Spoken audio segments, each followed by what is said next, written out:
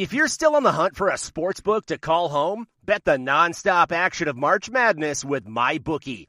Enter bracket contests for a chance to take home prizes of up to $25,000, or pick from a huge selection of straight bets, props, and odds boosts. Whatever your style, MyBookie makes it easy to play your way and get paid. Sign up now and take advantage of our generous welcome offer to score a massive first deposit bonus of up to $1,000. All you have to do is claim promo code MADNESS50. But the fun doesn't stop there. Get up-to-the-minute odds, free bets, and expert predictions to help you decide who to put your money on. The best part about MyBookie? You can bet on anything, anytime, from anywhere. Use promo code MADNESS50, that's MADNESS50, to secure your limited-time welcome bonus today. The first taste of rare bourbon you finally got your hands on. That's nice. At Caskers.com, we make this experience easy. Caskers is a one-stop spirit curator with an impressive selection of exclusive, sought-after, rare, and household names in the realm of premium spirits and champagne.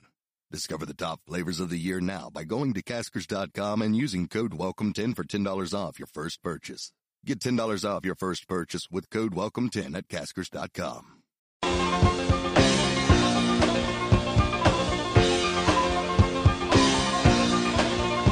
Good afternoon and welcome, everybody. This would be the Jeff Cameron Show right here on 93.3 Real Talk Radio and War Chant TV. It is my great pleasure to be with you. I'm Jeff, that is director Matthew, filling in one more time, both as director and producer for Tom Lang. He's on his way back from having watched a victorious United States team dominate the Europeans and bring back the Ryder Cup, which is a nice thing. So, in the interim, let's get started. Let's get to.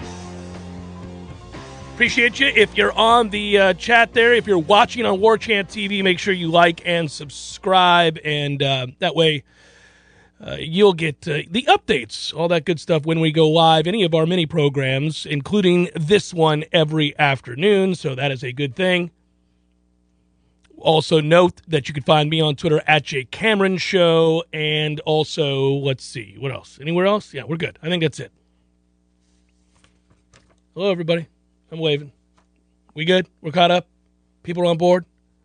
Folks ready to join? So here is the deal. Florida State, obviously, is 0-4. You want to start there? Should we start there at 0-4? Should we start with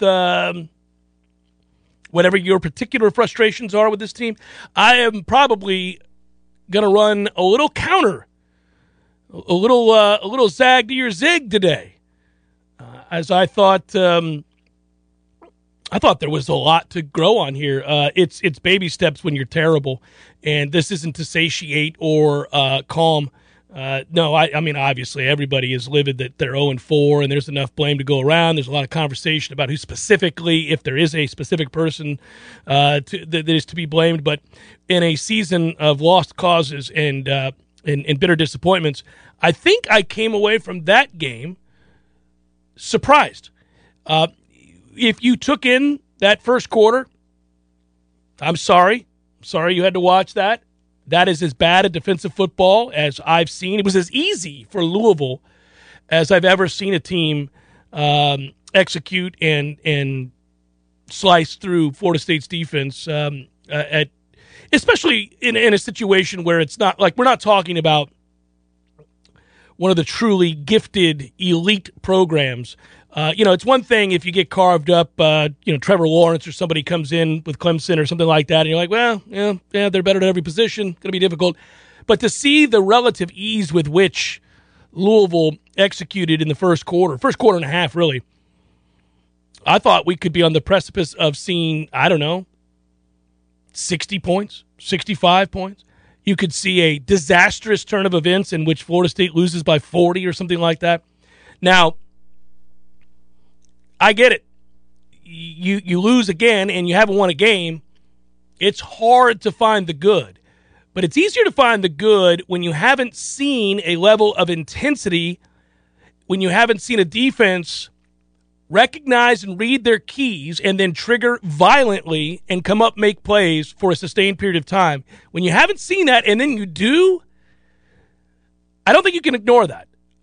Now, it will be of vital importance that it carries over, that you see something similar to start a damn game, in particular the next one against Syracuse.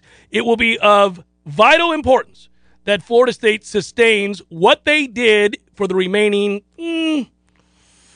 6 minutes of the second quarter all the way through the rest of the game. Because that FSU, and it was not Louisville turtling. I went back. I've watched this game 3 times. It's not. And you know why it's not? At one point, it's an 11-point game early in the second half. They're not dialing back everything. Florida State's actually making plays in one-on-one situations. It was stunning. First time beyond the front four, first time that we saw the back end make plays this year. First time. Now, it's the little things, my friends. When you're not winning games and it's one big pile of suck every week, you've got to find something that shows signs of growth. And, man, when this thing started, it did not feel like there would be any growth whatsoever to be had. This was going to be yet another devastating day at the office. Instead, you lose for lots of reasons, partly your physical limitations, your personnel, but also because this coaching staff, for whatever reason, cannot get this team to start games the way that they finish games, the way that they look at some point. Usually it's in the second half entirely, not like early in the second quarter, but something happens in which that team begins to play. They figure something out. Got to do it from the kickoff. Got to find a way to get this team to play fast now. Now, a lot of that could very well be that they don't believe, and they haven't believed, and they haven't had a reason to believe in a very long time, dating back to the final 2 seasons of Jimbo Fisher's time, the time with Willie Taggart, and so far the time with Mike Norvell. Across 3 different coaching staffs, there has not been a lot in the last 4 to 5 years that would give one a belief that they're going to make plays, that they can start fast, that they can dictate terms. I got it. But that's the hope that comes out of this last game, is that when they did go play football, because you know what I was surprised by? When I watched the replay, I thought I would see some major adjustments. I thought I'd start to see, okay, let's see what they're doing. Now, I wish we had the all-22s. It's a lot easier to see, so it's a little bit harder with broadcast television. But if you freeze it just right, you can kind of see what the safeties are doing. You can begin to get a feel what they're doing. They didn't do much different. I know the coaches said that as well, but when you go back and watch it really closely, they didn't do a lot different. Guys trusted what they were seeing, triggered, came up physically, and made plays. Made plays on the ball in the passing game, certainly flattened out, did a really good job of stringing things to the perimeter and then coming up and making tackles. Think about the short yardage stops. Think about all those third down stops and the fourth down stop where they were responsibly playing exactly what they were supposed to do with proper technique and leverage. We really have not seen that, guys.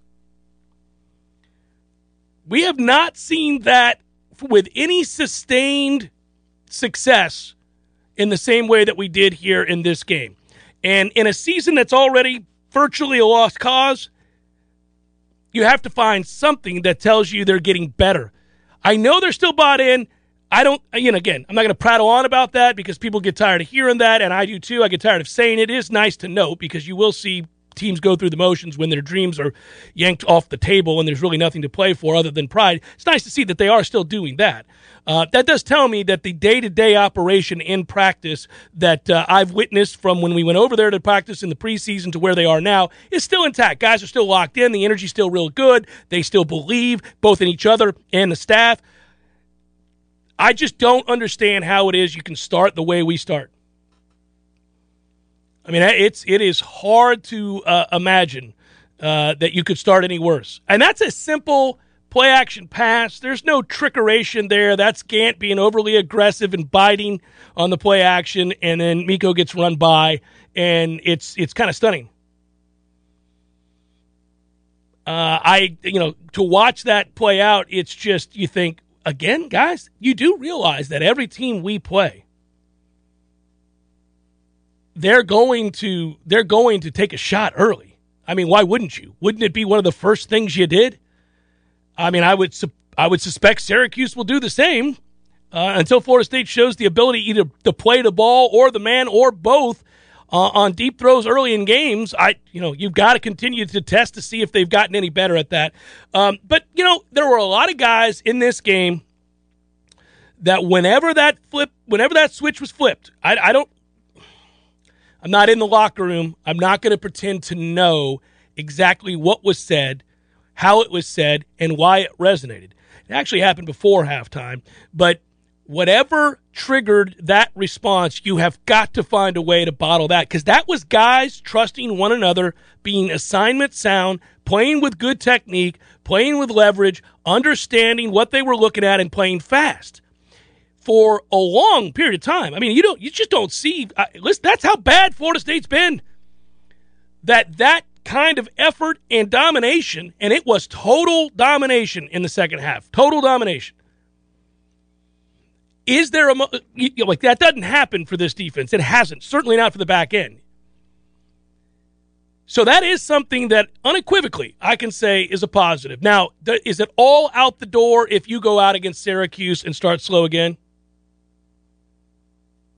I mean, is it likely that you're just going to roll your eyes and say, okay, well, it doesn't carry over from game to game? Yeah, that would be a coaching problem if that happens. I mean, that you have got, clearly they now know, they have ample evidence now that suggests they can play a much better, faster, more violent, more physical, smarter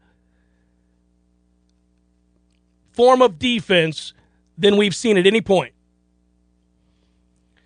Robert wants to know right off the bat, at what time do you stop with the KZ experiment? Okay, let's get into it. Let's get into quarterback play here. He's not real good, but they may not have a better option right now, and it's tough. It's a tough thing to watch. On the one hand, it's look. I know we're probably it's a little bit like finding out that a certain tight end might be related to Jack, right? When that happened, every game, every week, you got tired of hearing it, and I got you. I think for Florida State fans, even while recognizing what kind of cool story it is that he's even out there playing football, we're growing weary and tired of that narrative week in and week out, because we need him to play well and to play consistently well and to make plays. And he does not have much of an arm anymore. Not that he ever had a great arm. He always had a quick release. But he also, unfortunately, has that bum wheel, and it betrays him all the time. He really is. I mean, yeah, it's tough to watch a guy fall down for no reason, and to have it more than once. That's hard to watch, because in his mind he knows what to do, and it's just not happening. But I will tell you, his pre-snap is solid. Louisville made a couple of mistakes in this game. One of which was, I don't think you should, and it'll be interesting to see how Syracuse plays this, or how defenses in general play us moving forward, because I don't know why you would dial up pressures, and they did in spots. Now, they later on they stopped doing it, but he knows where to throw if he recognizes pre-snap that there's pressure. And, we've talked a lot about you throw from whence they came, and he has done a good job of doing that. It's almost like when he does not have to think. And I know he's recognizing things pre-snap, but if you try to put pressure on him and you get the ball out of his hands, you speed him up, he's able to hit you and hurt you in the seams. He's able to get the ball out quickly and on time. I would never do that with him, because I think I can beat Florida State's offensive line one-on-one with my front. I don't think I really have to dial up pressures. That's how bad this offensive line is. I don't want to speed him up. I don't want him to recognize pre-snap from where I'm coming, because he's going to make those throws. I'd rather him have to throw and try to find seams. Occasionally he does. Occasionally he still has a few throws in him when he gains some confidence and he has an understanding of what he's seen. Occasionally you see some of those throws that made him special. It's not consistent enough. And Jordan Travis was not available in this football game, so they couldn't go back to him. And I'm sorry, right now, while you're trying to win games, I actually believe, at least from what I've seen, this version of Mackenzie Milton, to some extent, at least for stretches at a time, probably gives you a better chance to win than Chubba Purdy. And I know that's a damning statement about Chubba Purdy. But I would back that up by telling you it's it's maybe less, maybe, I don't know yet. It's maybe less about Chubba's inability to play long term than it is about the amount of time that he missed. And so for me, I would tend to agree with that at a position when you're transitioning and learning a new offense, and when you're trying to prepare yourself to be able to eventually, even as a young player, start at the most complicated and important position on the field. Having an injury, going through a surgery, having complications from that surgery, going home to get your mind right, quote unquote, as you recover from that, then returning to the team, not getting starters reps, obviously. It just puts you a mile behind the sticks, man, a long ways from being able to compete and win that job and give yourself a chance to maybe later in the year. Maybe later in the year he gets that chance. He may end up getting some snaps in some of these games. If Florida State could ever be in a position to where, God forbid, they have a comfortable lead against somebody, who knows, maybe against UMass, you could give them extended time. Sky Ninja, many of your peers have said that Louisville became very conservative in the second half. Is this true? And if so, how much can we trust the second half defensive performance? No, it's not completely true. If you go back and watch, there are a couple things that happen that Florida State does to force Louisville off the field. Florida State getting off the field on third down helps an awful lot in stemming the tide. But that's them actually making plays, and a couple of short yardage big plays they make. They also made 2 plays on passing downs where Louisville was able to convert early in the game in the middle of the field frequently. Now, they had an injury at wide receiver, and I think that did help Florida State an awful lot. I'm not going to sit here and tell you that it's all Florida State. But I will say that they trusted Malik Cunningham to make 2 throws in the second half on third and medium in Florida State. One was a terrible throw, and the other Florida State was there to break up. So Florida State gets credit for playing much better football defensively late in the second quarter and then in the second half. Again, they were far more physical. They played fast. They played violent. They recognized their keys. They reacted. They ran. They played downhill. They played fundamentally sound. I have not seen a lot of that. None of that has anything to do with Louisville. I thought Louisville kind of got out of rhythm maybe early on in the second half because they dialed back a little bit. But, one of the reasons that you dial it back with Malik Cunningham is twofold. He's not a real accurate passer. And one of the ways you would get Florida State back in the game is to help out by throwing a pick, or, God forbid, if you're them, you see a pick six. But I thought he also chose not to run as much in this game in the second half, partly because there's 2 big hits that Florida State lays on him at one point when he's trying to get outside. That's when I talk about we flattened out and forced him out wide. One of those times he gets rocked. So, to me, if you're going to look at a combination of things, then that's fair. If you're going to solely say that they were trying to shorten the game, you're not shortening the game in an 11-point game with much of the half to play. I don't think that's it. I also think that, part of what Florida State is going to have a real hard time doing throughout the course of the season is, and this is why you cannot start slow, because offensively you cannot sustain drives. This offensive line is not good. I don't know how many ways there are to say that, describe that, but certainly all of you watching, I'm not going to insult your intelligence. You watch the games. I mean, when a team rushes 3 and they still get pressure on the quarterback, problematic. Give Robert Scott credit for being out there. They had him at right tackle. He's trying to play hurt because an injured version or a beat-up version of Robert Scott is better than what we have in a lot of cases, which tells you a lot, given how young he is. And again, not being 100%, you still have to have him out there. That's not ideal. But he got beaten one-on-ones several times. That's frustrating. When Florida State wants to run tempo and you have to win first down. When Florida State wins first down and gets moving, they're able to have some success. You saw them switch to the inside zone stuff. That worked physically. That worked. They were able to run the ball. And obviously, you're going to have to do whatever you can to try to center your game plan around those 2 running backs. I mean, we talked about it all week long. I think Florida State fans had to be, if you're going to be happy about anything after a loss, you're going to be happy about, the fact that they did a good job of using Corbin and Ward, and B, you're gonna I think point to a real emergence of some guys in the second half. The spacing, if you look at them on defense, a lot of what happens with the linebackers and the safeties, some of that to me is experience. Some of that is, in some cases, a lack of ability. But they were a lot better in the second half, and those windows were much more difficult to exploit in the second half for Louisville. And that's, again, Florida State doing a better job of doing, each individual doing their job in that second half.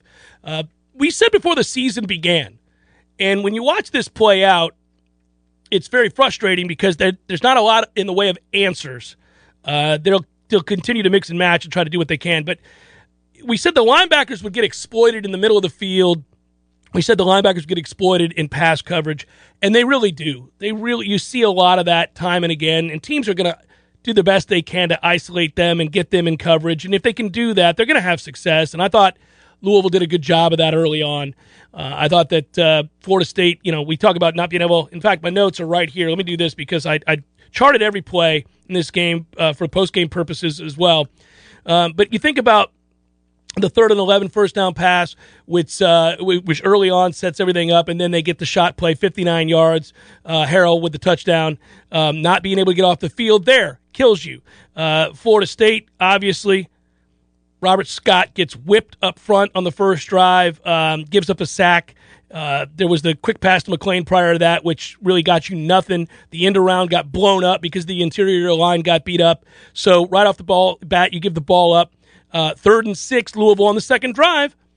And once again, the middle of the field's open for business, and they convert there. And once that happens, they try to run. Florida State gets a stop with the front four. You get a QB keeper. Florida State does a good job on contain there. It's 3rd and 9. You're going to get off the field. What happens? Late hit, push out of bounds. You're going to get off the field in that situation yet again. So you see the sustained problems where Florida State can't get off the damn field, either through self-inflicted, stupid, really stupid decisions, and or teams exploiting the linebackers. So then now you've set up for more points. You do get a stop. You set up 4th and 13 because you stop the screen and they end up kicking a 44-yard field goal. But here we are. It's just like that. It's 10-0. This might be a question for next segment, considering we have to go to break soon. But a lot of this segment has been about the defensive performance, and Sky Ninja's question was about the defense. But how much do you trust the offensive performance in the second half? Specifically the run game, because we're talking about the offensive line being bad. Louisville's rushing 3-on-5, 3-on-6 a lot of the time because they're up so much, obviously. Well, I think there's two things here. The inside zone stuff, they block up really, really well. And when they're able to run tempo, they can get the run game going. When Florida State's able to run tempo, they got to win first down. They cannot sustain drives. They certainly can't run the ball when teams know you're going to run the ball, just like they can't throw the ball when teams know you're going to throw the ball. So you have to win first down time and again. There's so much pressure on Florida State to not have negative plays, not have false starts, not give up, there were a couple. Jordan Wilson in this game, I don't know if you can play him anymore. I'm going to be honest with you here. It took me a little bit longer to get to this than maybe it should have. But when you go back and watch this carefully, that is a guy that we were told coming over from UCLA would help them as an extra blocker. He's a huge body. When you look at him, he's almost a glorified tackle. And you think, okay, so you're going to use him to block it up in the run game, to be an added block. Man, he doesn't do a single thing well. There's no other way to say it. He doesn't do anything well at all. He doesn't block. He can't catch. I just don't know how you can play him. Again, he's not the sole reason that we're losing games, but he certainly isn't helping much. Let's put it that way. And I guess my man Jackson West could be out there soon enough. It's a tough ask. No, hey,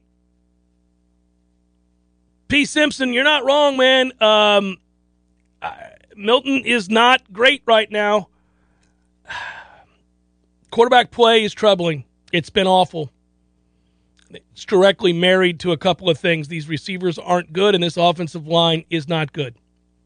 I do think no matter who you put back there, the quarterback play is going to be poor. So I understand people are clamoring for Chuba.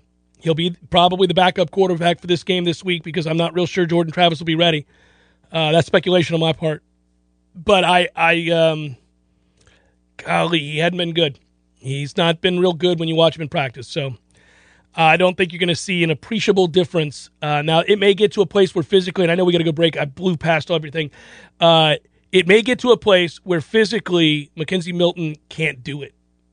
There's some things there that I saw that troubled me. It was frustrating, and I feel bad for him. But that's we're not here. It's not a pity party. We're trying to win some games, so I get it. It's Jeff Cameron Show, 93.3 Real Talk Radio, War Chant TV. The first taste of rare bourbon you finally got your hands on. That's nice. At Caskers.com, we make this experience easy. Caskers is a one-stop spirit curator with an impressive selection of exclusive, sought-after, rare, and household names in the realm of premium spirits and champagne. Discover the top flavors of the year now by going to Caskers.com and using code WELCOME10 for $10 off your first purchase. Get $10 off your first purchase with code WELCOME10 at Caskers.com.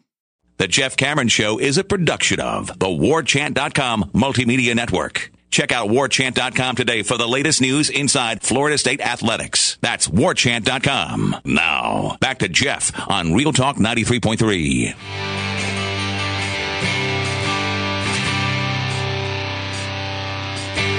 Bated breath and the guts to go, crisscrossing the continent all aglow.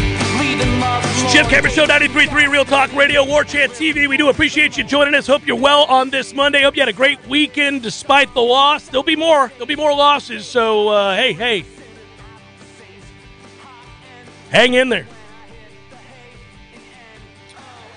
Oh, buddy. Gonna be a long year. I think more and more people have kind of wrapped their head around that now. You understand that, right? So let's see what becomes of this team before season's end. Do they continue to take steps forward at all? And by continue, I mean, do we see a carryover from the second half of this game defensively into the first quarter of the next game against Syracuse?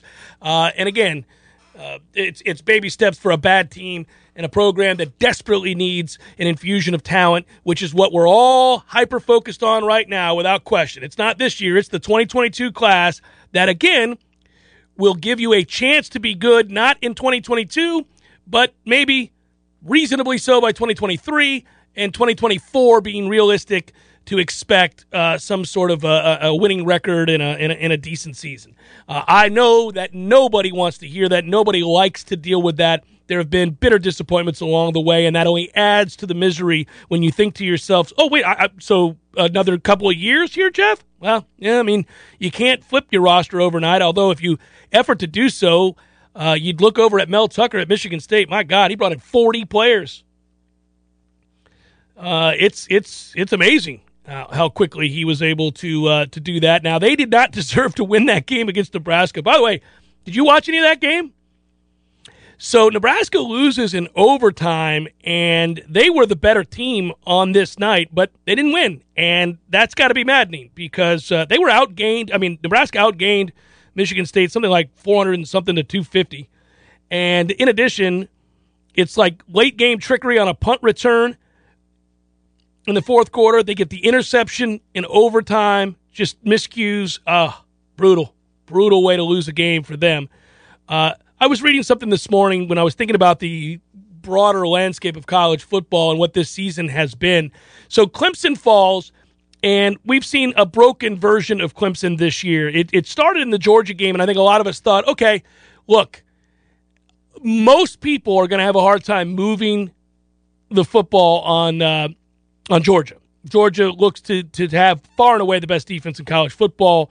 It is just littered with 5-star, superstar, NFL caliber players, and you kind of predicted that. But really, as it turns out, Clemson has a hard time moving the ball on anybody. And before the season, when we were talking about what would be their undoing if there was one, I don't think we thought necessarily quarterback would be the problem. We thought this offensive line and the interior in particular would be a real problem, and it is. And it's led to wildly inconsistent play from the quarterback, but again, offensive line. And Wake Forest is now 37-17. Demon Deacons are now 4-0, ranked in the AP poll. They could be 8-0 before they head to North Carolina. North Carolina, who just got blown out by Georgia Tech. That's the tough part, right, guys? Who's good in this conference? Wake! That's it! Of all the years, if you could just be marginally better, you'd have a chance to make a little hay in the ACC because it's a damn sorry conference. But alas, Alabama Ole Miss this week, over under 78. Lest we forget, last year, Ole Miss scored 48 on Alabama and Nick Saban and lost by a lot. 63-48 if memory serves. Imagine scoring 48 on Alabama and kind of, in essence, getting blown out. How high does that number have to be for you to not bet the over? God, when we start getting into crazy numbers where they start predicting, hundreds of points and stuff, it's just hard to rely on that. It takes a couple of drops, a couple of timely penalties, a turnover, and next thing you know, you're screwed. I probably will stay away from the game. The number itself has moved around. I think it started at 15.5 down to 14.5, somewhere in there. That's actually a little bit more intriguing. So, yeah, last year it was 63-48, so it should be fun. Lane Kiffin, by the way, 3-0 against the spread this year. Lane ain't having any of your nonsense currently. We'll see. This should be a fun game. Georgia, Arkansas, the other good story in college football with Pittman doing an amazing job. I know somebody in the chat noticed, talked about Jefferson. Yep, good player. Burks is a really good wide receiver, too. They've got a couple of guys. Thanks, Glenn. They got a couple of guys that are just better players than anybody Florida State has right now. Those two will stand out, yes. It's tough. It's tough. The deadly combination that Florida State has dealt with up to this point, a really combination of a few things. Lack of talent, poor coaching, because there's no getting around that when you're 0-4 and you've lost to an FCS school. So I can't really excuse that. I can excuse away some other things. So poor coaching, really bad personnel, and what has been the kind of injury luck specific to a segment group that seems to suggest you are cursed eternally for whatever sins Florida State has committed. The football gods have decided in perpetuity to make them pay by only serving out injuries to the lone segment group that was marginal at best and ensuring that it would just be a turnstile yet again. And that is the offensive line. You can't, hey, let's sprinkle in an injury or two. Not that we would ever root for injury, but injuries happen in football. Can we just sprinkle in an injury or two, say to an area on the team in which you have a plethora of bodies that are all relatively the same in terms of athleticism and experience? Like maybe the secondary, right? No dominant player in that secondary. A lot of guys that are very similar. A lot of guys that you need to play more consistent football, but a lot of guys that athletically are the same. No, we're not going to do that. We're going to make sure that the less than adequate offensive line that you possess that has a scarcity in bodies, well, they're the ones going to be hurt. Like clockwork. Sorry. Just had to get it off my chest. But it's a fun week. It's a fun week of games in the entirety of college football. It's also fun to watch. I mentioned Arkansas a moment ago. Jimbo Fisher, Texas A&M lose to Arkansas. That's nice. Clemson loses. That's nice. By the way, Row the Boat loses at home to Bowling Green as a 30-point favorite. Woo! That boat is sinking, baby. Man.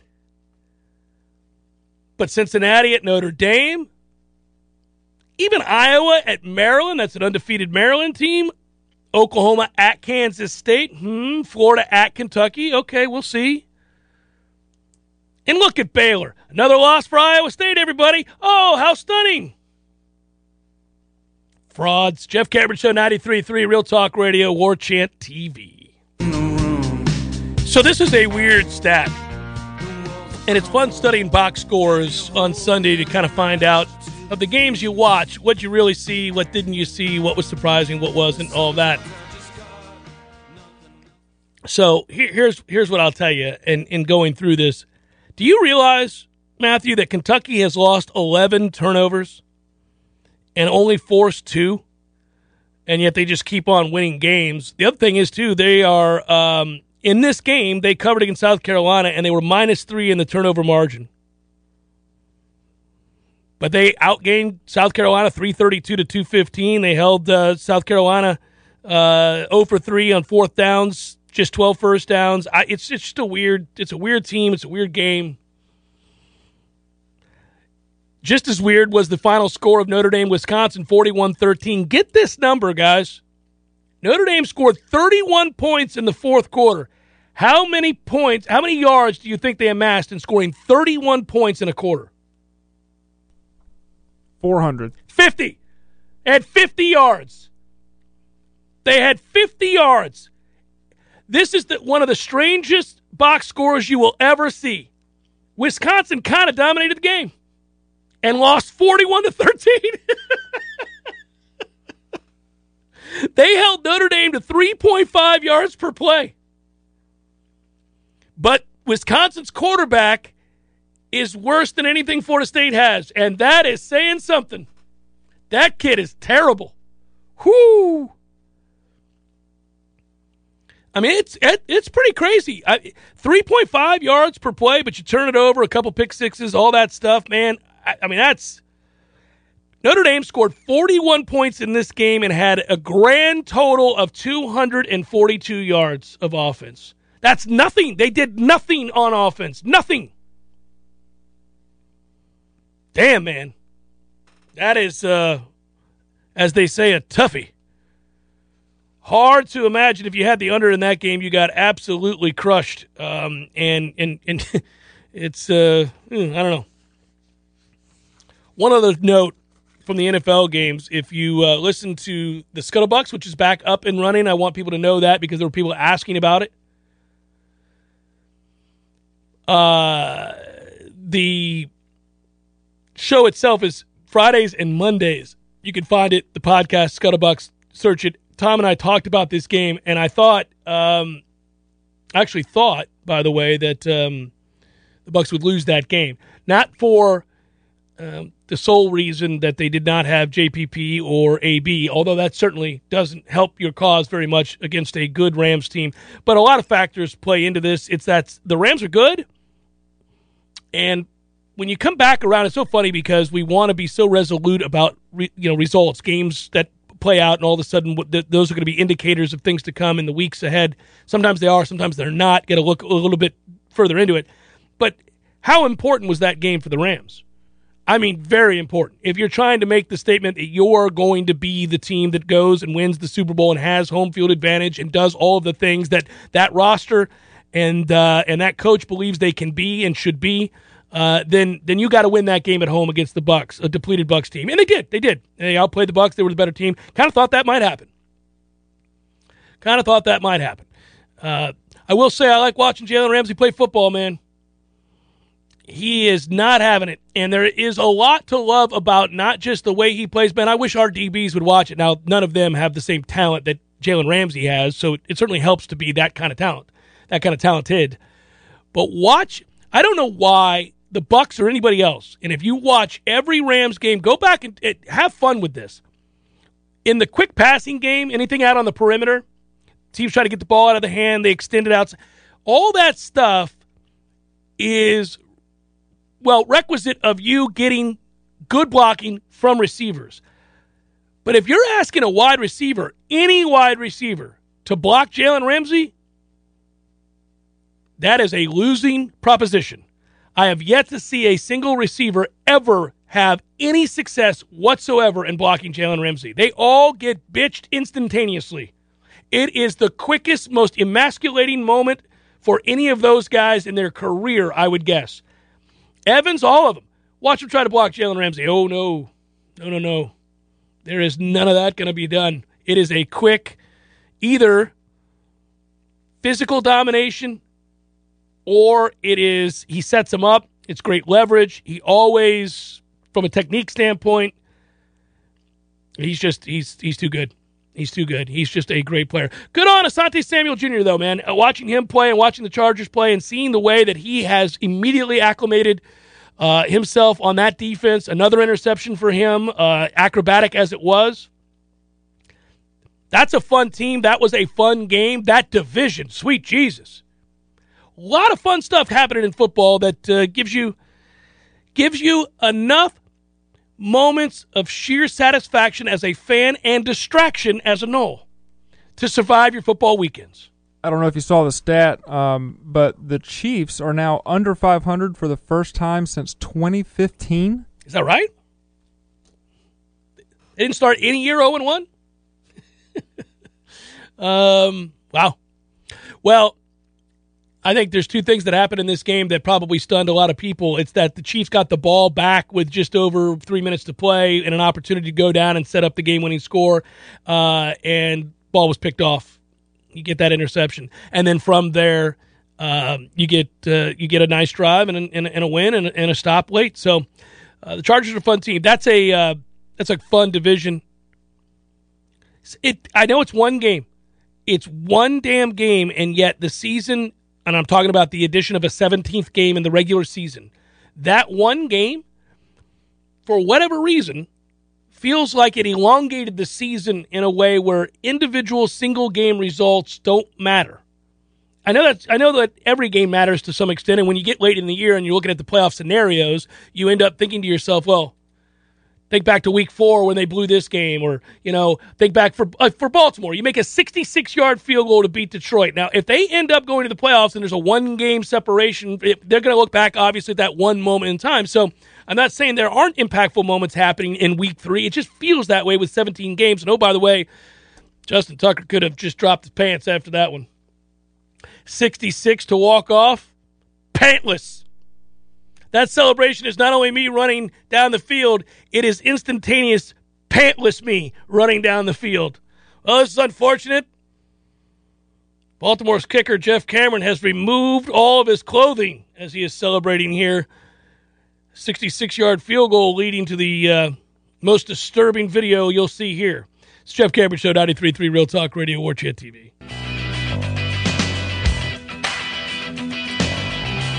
Short segment here as Ira Shafel, WarChant.com, set to join us to start the second hour. Hang in there, get to it momentarily. Really quickly, though, while I'm on the subject of that 66-yard field goal, the one that would have left yours truly pantless, I would note that Justin Tucker's 66-yard field goal, obviously, which bounced off the crossbar and went through, giving the Ravens a 19-17 win over poor Lions.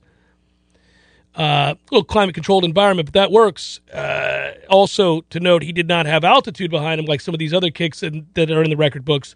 Anyhow, that said, think about this, how good these kickers are.